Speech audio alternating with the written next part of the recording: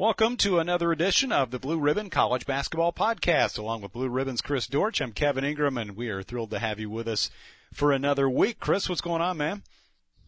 Man, we're about to knock Blue Ribbon out of the park. We've got one more day of proofing, and then it's on to the printer, CJK in Cincinnati. They do a great job. And I think from there it'll take about 3 weeks. And I hope by Halloween people will have a book in their hands. And I think that's going to be almost a month before the season. So they'll have time to absorb a little bit of it anyway. 650,000 words. You've gotten your taste of the behind-the-scenes action this year. It's really been fun. You haven't quit yet. No, so I haven't. You haven't ran me off yet. It's really been fun to see how it all comes together, though, because it is an exhaustive process between you and the other writers and editors and just the whole checks and balances that go into it to make sure everything is accurate, make sure all the wording is correct, the graphics are right. It's really neat to watch it all come together. I think I'm not a well man, cause I've done about 22 of these. I must be nuts or I must love ball. And I seriously, I think it's the latter. Yeah. You gotta love ball if you're going to do something like this. I read every story. I'm the last line of defense. If there's a mistake in there, blame me. I missed it, but, we try really hard and we give as much space to some of the so-called mid-majors as some publications might give to their whole league. And that's just the Blue Ribbon way. And I've talked to a lot of people here the last few days that have all 40 editions. This is our 40th. And I always actually dedicated the book to those people this year. 40 years. That's brand loyalty for you. That is exactly right. We've had fun. Of course, as you mentioned, we've been working on, you've been mostly working on the book and getting everything ready to go. Also, the Blue Ribbon Report comes out every week. We'd love to have more subscribers on board with us. If you enjoy our podcast, we know you will enjoy what you get on a weekly basis with the Blue Ribbon Report. What's coming up this week? Well, we've got a story on the latest and only the second female assistant in Division I basketball. It's Corinne Tiny Adams. She likes to go by Tiny from Loyola, Maryland. She's got a cool story. She graduated from Oregon State in 2010, and then 9 years later went back and got her master's in journalism. And Tavares Hardy, who's the head coach there, hired her because of that master's degree in journalism. And he thought that she could do a good job spreading their story. And it's a great story to tell.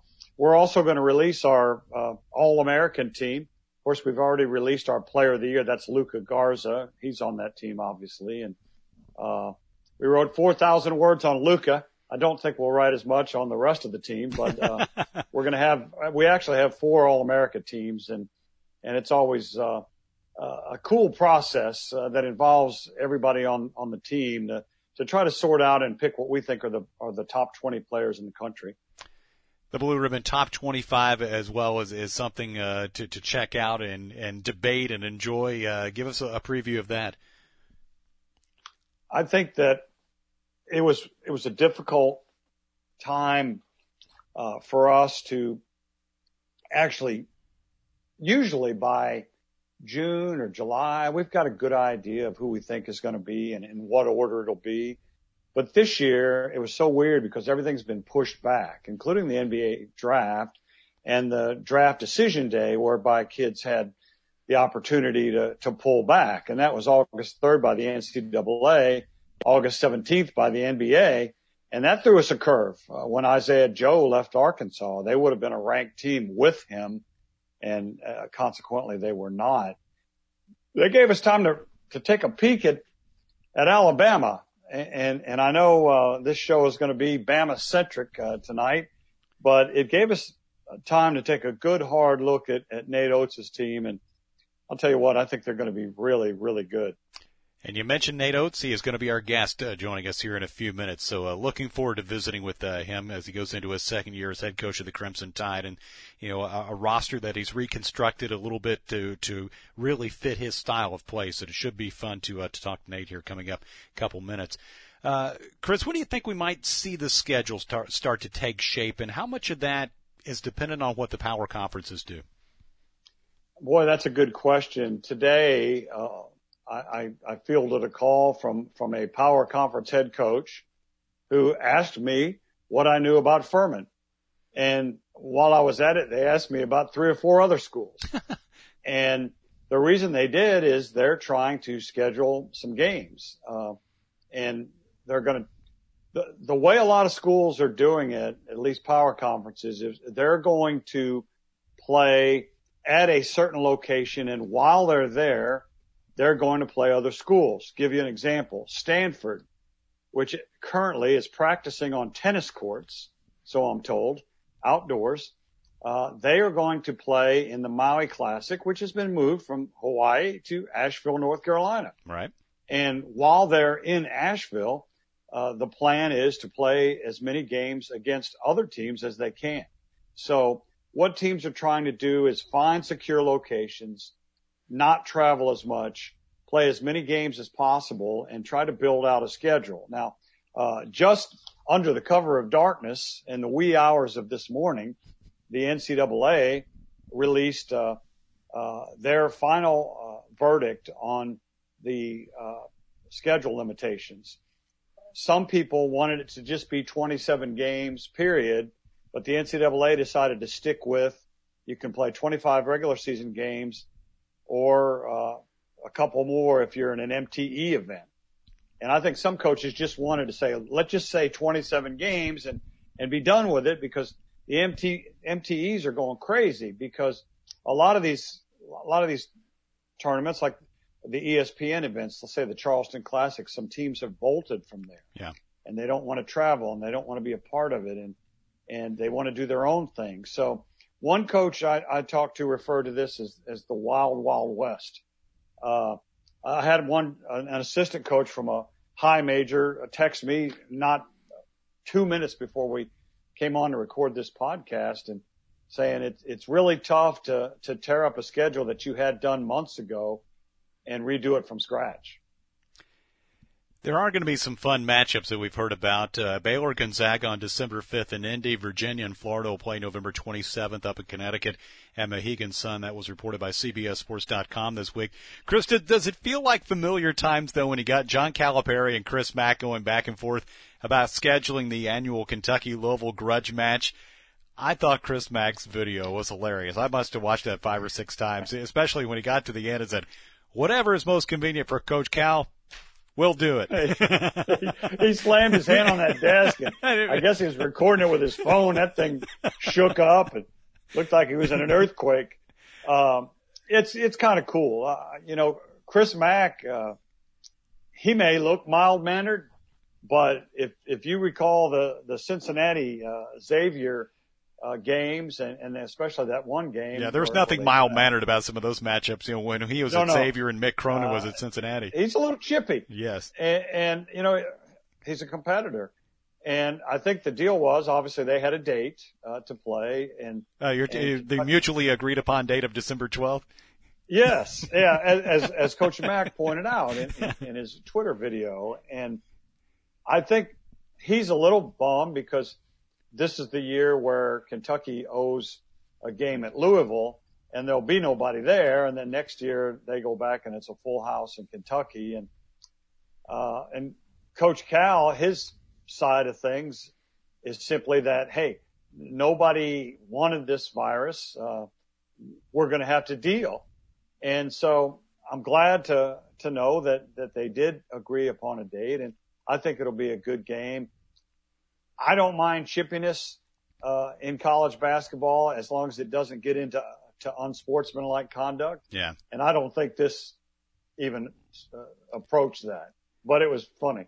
Yeah, I don't think this particular exchange between Calipari and Chris Mack did. I mean, it has in years past. It got pretty nasty and ugly a few years ago, and I think that's been a heated rivalry for decades. But a few years ago, it seemed like it got a little too far out of hand. But I thought that whole deal back and forth was pretty entertaining.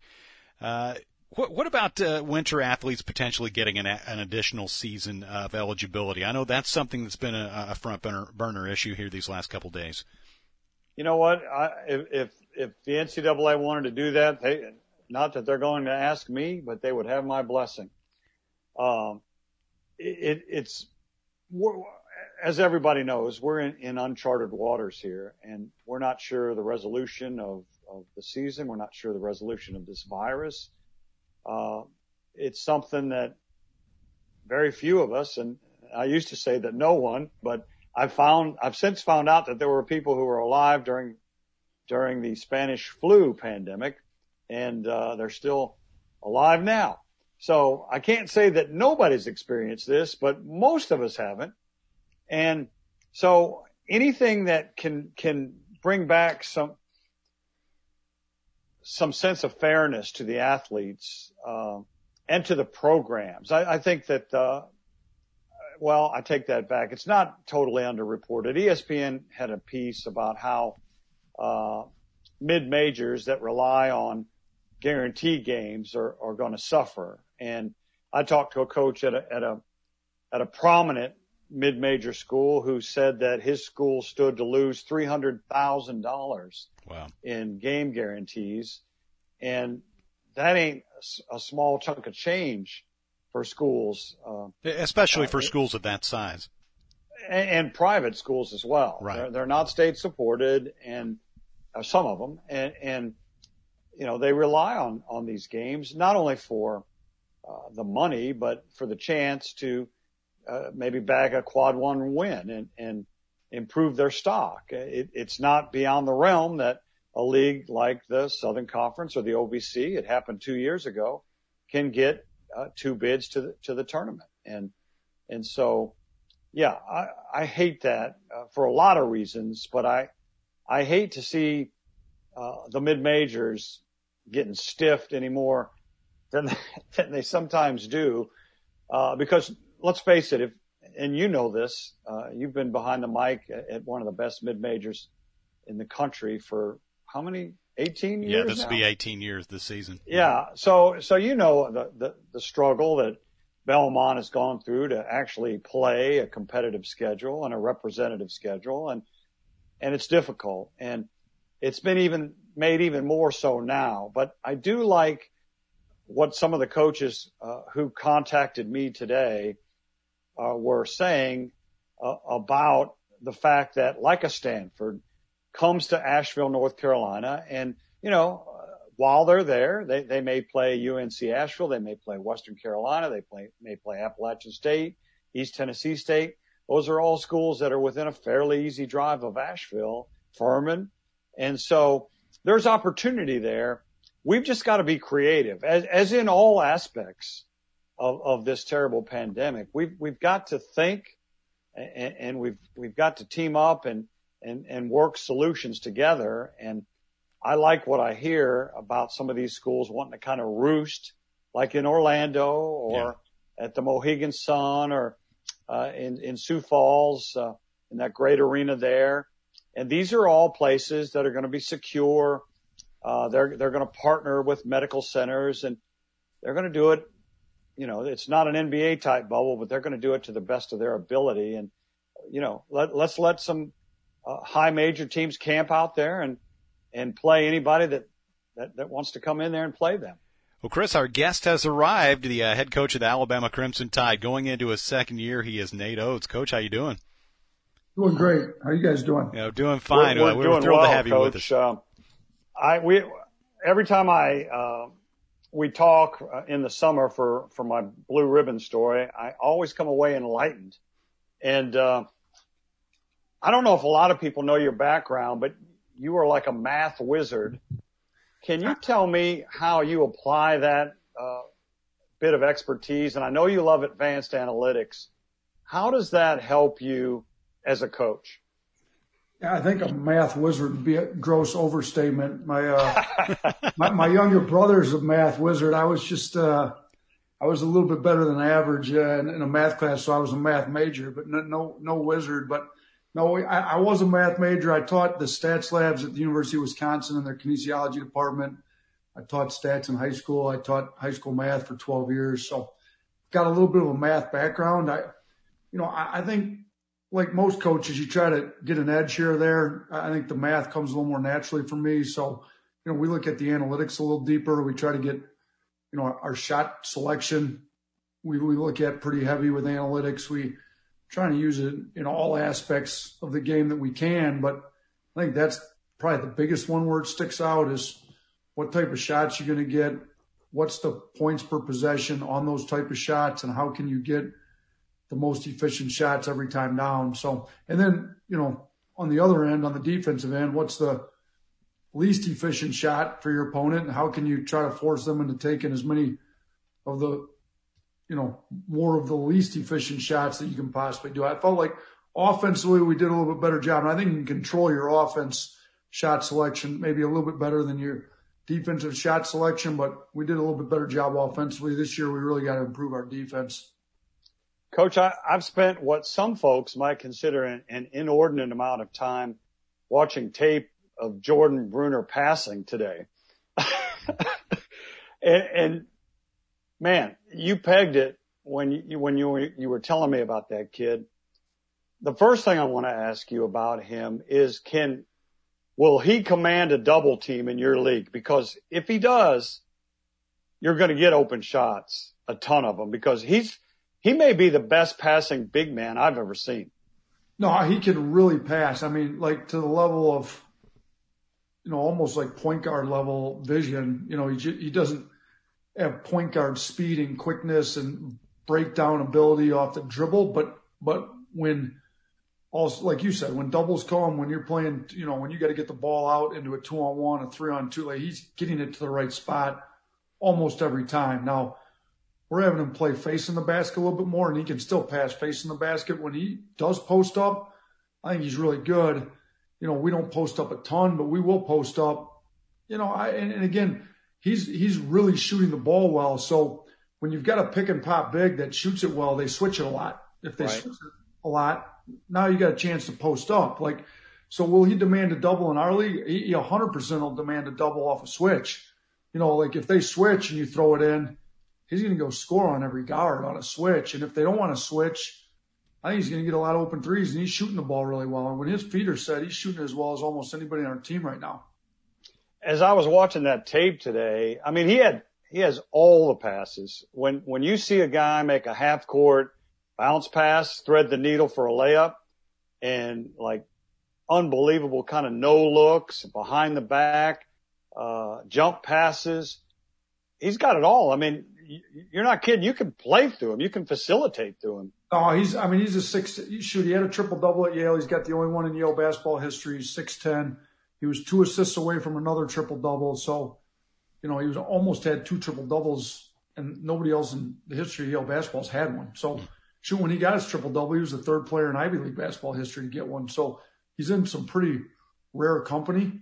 And I think the passing all translates. It's not, the Ivy League's not the SEC, but I think the passing translates. I think the rebounding translates. So, he might not be nearly, his difference in athletic ability may be a little bit bigger in the Ivy League, than it is here. He may be an average athlete in the SEC where he was probably, much better than average athlete in the Ivy League. But I think everything else in his game translates to our level. Our guest is Nate Oats. He's the head coach of the Alabama Crimson Tide. Now, you've revamped your roster a little bit to play, I guess, a little more to your style. How satisfied with you are you with the way it's shaped up, especially when it comes to shooting the three? Yeah, really good. Keon Ellis shooting the ball really well in practice. He was a junior college player. We value the three. We led the country in 3-point attempts per game, so we wanted shooting. We've got 2 bigs, 6'9", 6'10" bigs that can shoot the three, and Alex Reese and Jordan Bruner. And then we got a 6'11". I kind of didn't include him in the bigs. He plays more of a perimeter guy, but, this kid Alex Chiku, he's a little intriguing. He's fairly raw, but he's not raw in the sense that he's not skilled. He's raw in the sense he hasn't played a ton of organized basketball, but he's very skilled. He's just got to get a lot more reps in a 5-on-5 situation where he's gotten a ton of reps in a skill development session. So, we've got guys that are bigs that can shoot the three.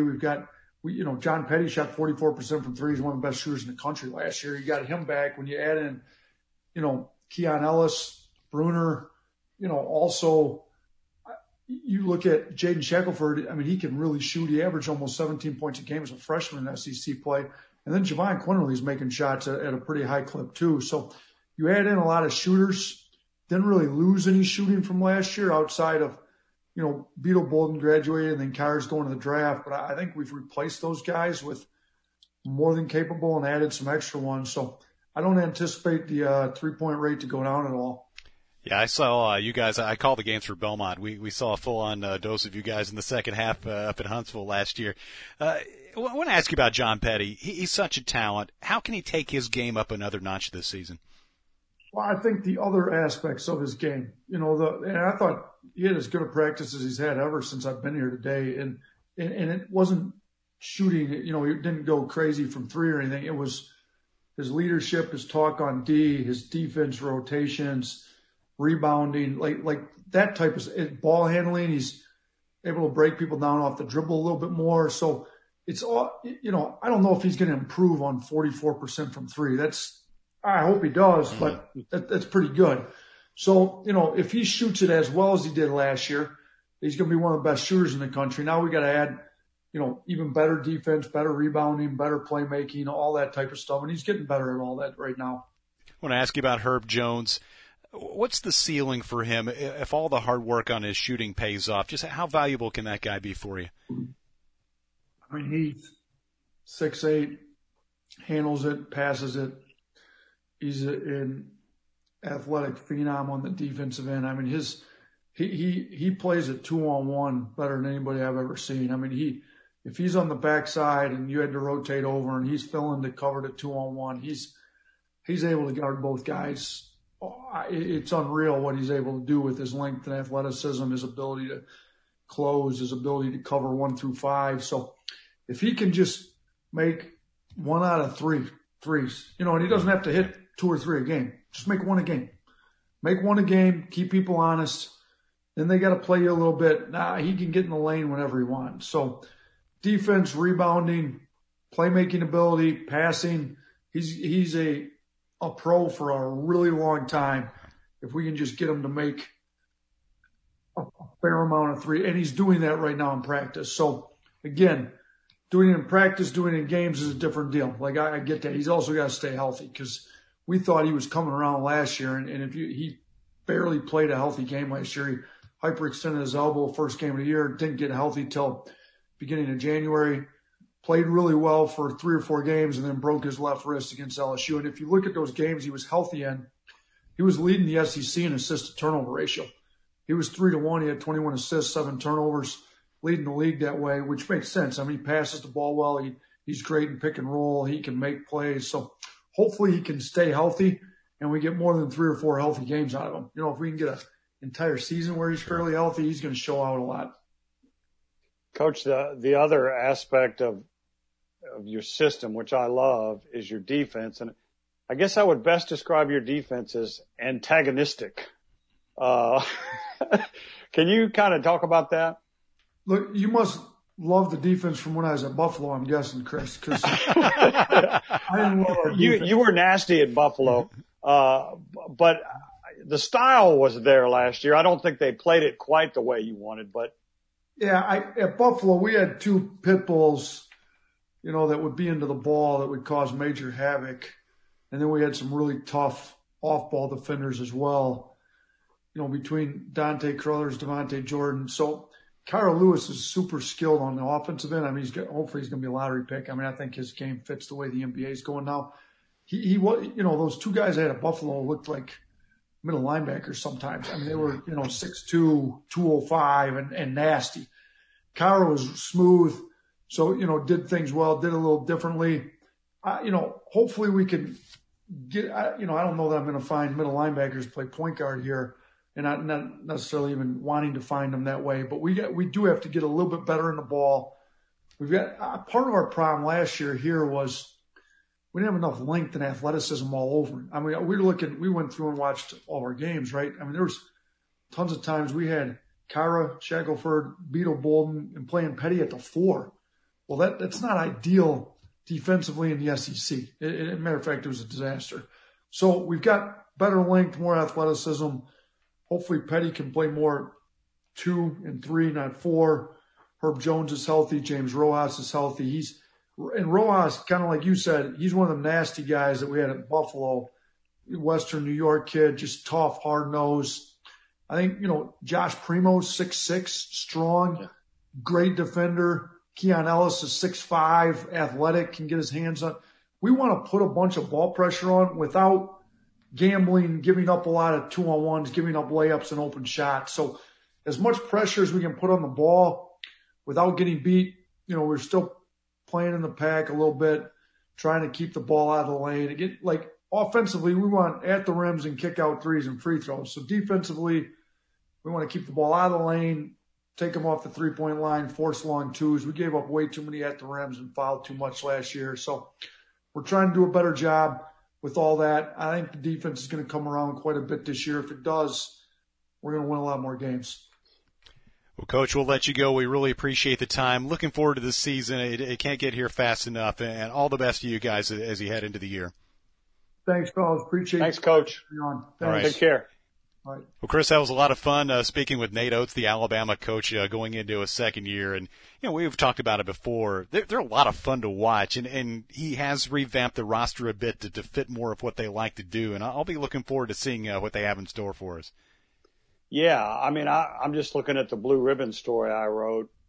They are so long. Petty's 6'5", like you said. Ellis is 6'5", 6'6". Jones is 6'7". Bruner's 6'10".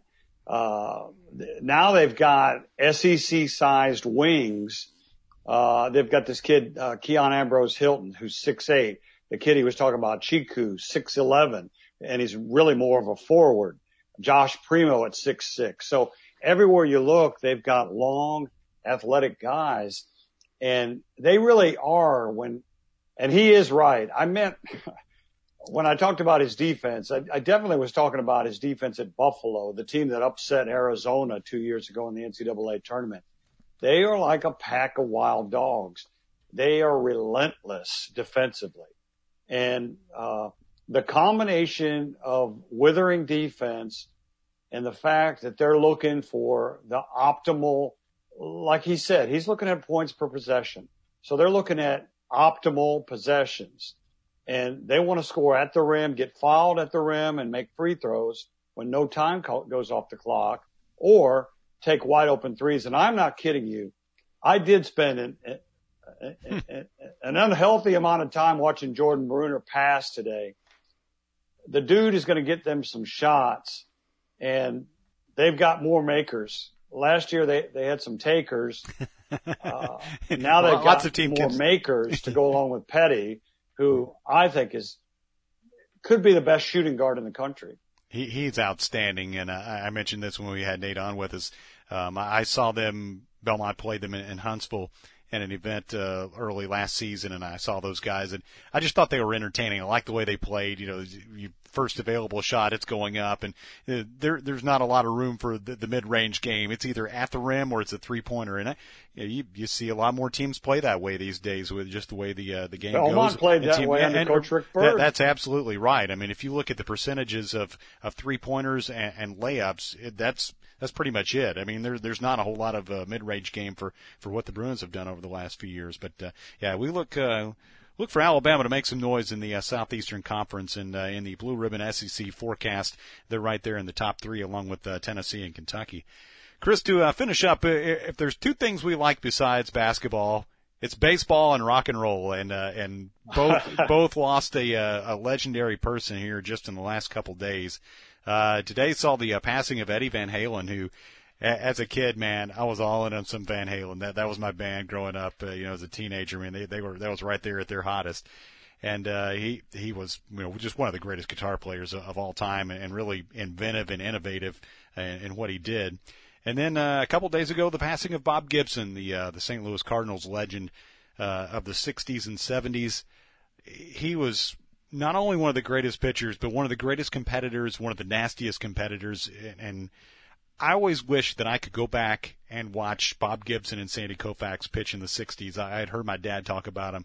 That's one era I would have liked to have seen. I mean, they basically lowered the mound because Bob Gibson was so dominant back in those days.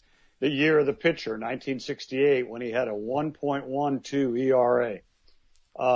Yeah, I was a little kid then, but I remember it. I remember when he threw his only no-hitter. Of course, all those World Series games, he was the ultimate competitor. And he was a guy that did not fraternize with the enemy. No. And he would chastise some of the younger players. If he saw them making nice with the other team, Bob would get on you. It's not commonly known that Gibby played for the Harlem Globetrotters early in his professional career. So he was quite the athlete too. And we were talking about that story before we came on, where the last pitch he ever threw, he gave up a home run, and I can't remember the batter, but years later in an old timers game, they faced one another and Gibby threw a pitch and hit him. You got to send a message, man. The brush back. Like, man, the dude holds a grudge. It reminds me of something out of Major League, where the guy hit his son in a father-son game or whatever it was. But yeah. And it's like the great movie Slapshot. It was about hockey, but they said old time hockey coach, and Gibson was old time baseball. It's like if you looked at him crossways, he was going to part your chin hairs. Yeah, even Hank Aaron said that he sounded like he was afraid of him, and he's like, man, if he hits it, just don't go to the mound. Whatever you do, that's a big mistake. He was intimidating. Yeah. I mean, literally, like you said, they lowered the mound. It was too much of an advantage for guys like Koufax and Gibson and Drysdale. The year of the pitcher, I'll never forget that. And 67 also. They actually won the World Series in 67 and 68. Unfortunately, they lost to the Tigers in Game 7, a game that haunts me still. Yeah, Tigers had some pitching in that season too. He was a legend, a boyhood hero, along with Lou Brock, and the world is diminished with their passing. And Eddie Van Halen, I didn't even mention him. Anybody that loves rock and roll loves the guitar, and he was certainly a master. I made some sort of Facebook post where I quoted from Jimi Hendrix's Voodoo Child, where in it he says, if he doesn't see you in this life, he'll see you in the next, and don't be late. And I said, if there's any justice, he and Eddie are jamming as we speak. Well, Chris, that'll do it for this edition of our podcast. Awesome as always, and it's always fun. You get us great guests. Coach Oates was awesome. We've had some really, really good ones, and it's fun talking ball and talking with the coaches, and getting into other things that we enjoy. So we'll catch you next time, man. Sounds good, buddy. Thanks. He's Chris Dortch. I'm Kevin Ingram. That's the Blue Ribbon College Basketball Podcast. We'll talk to you soon.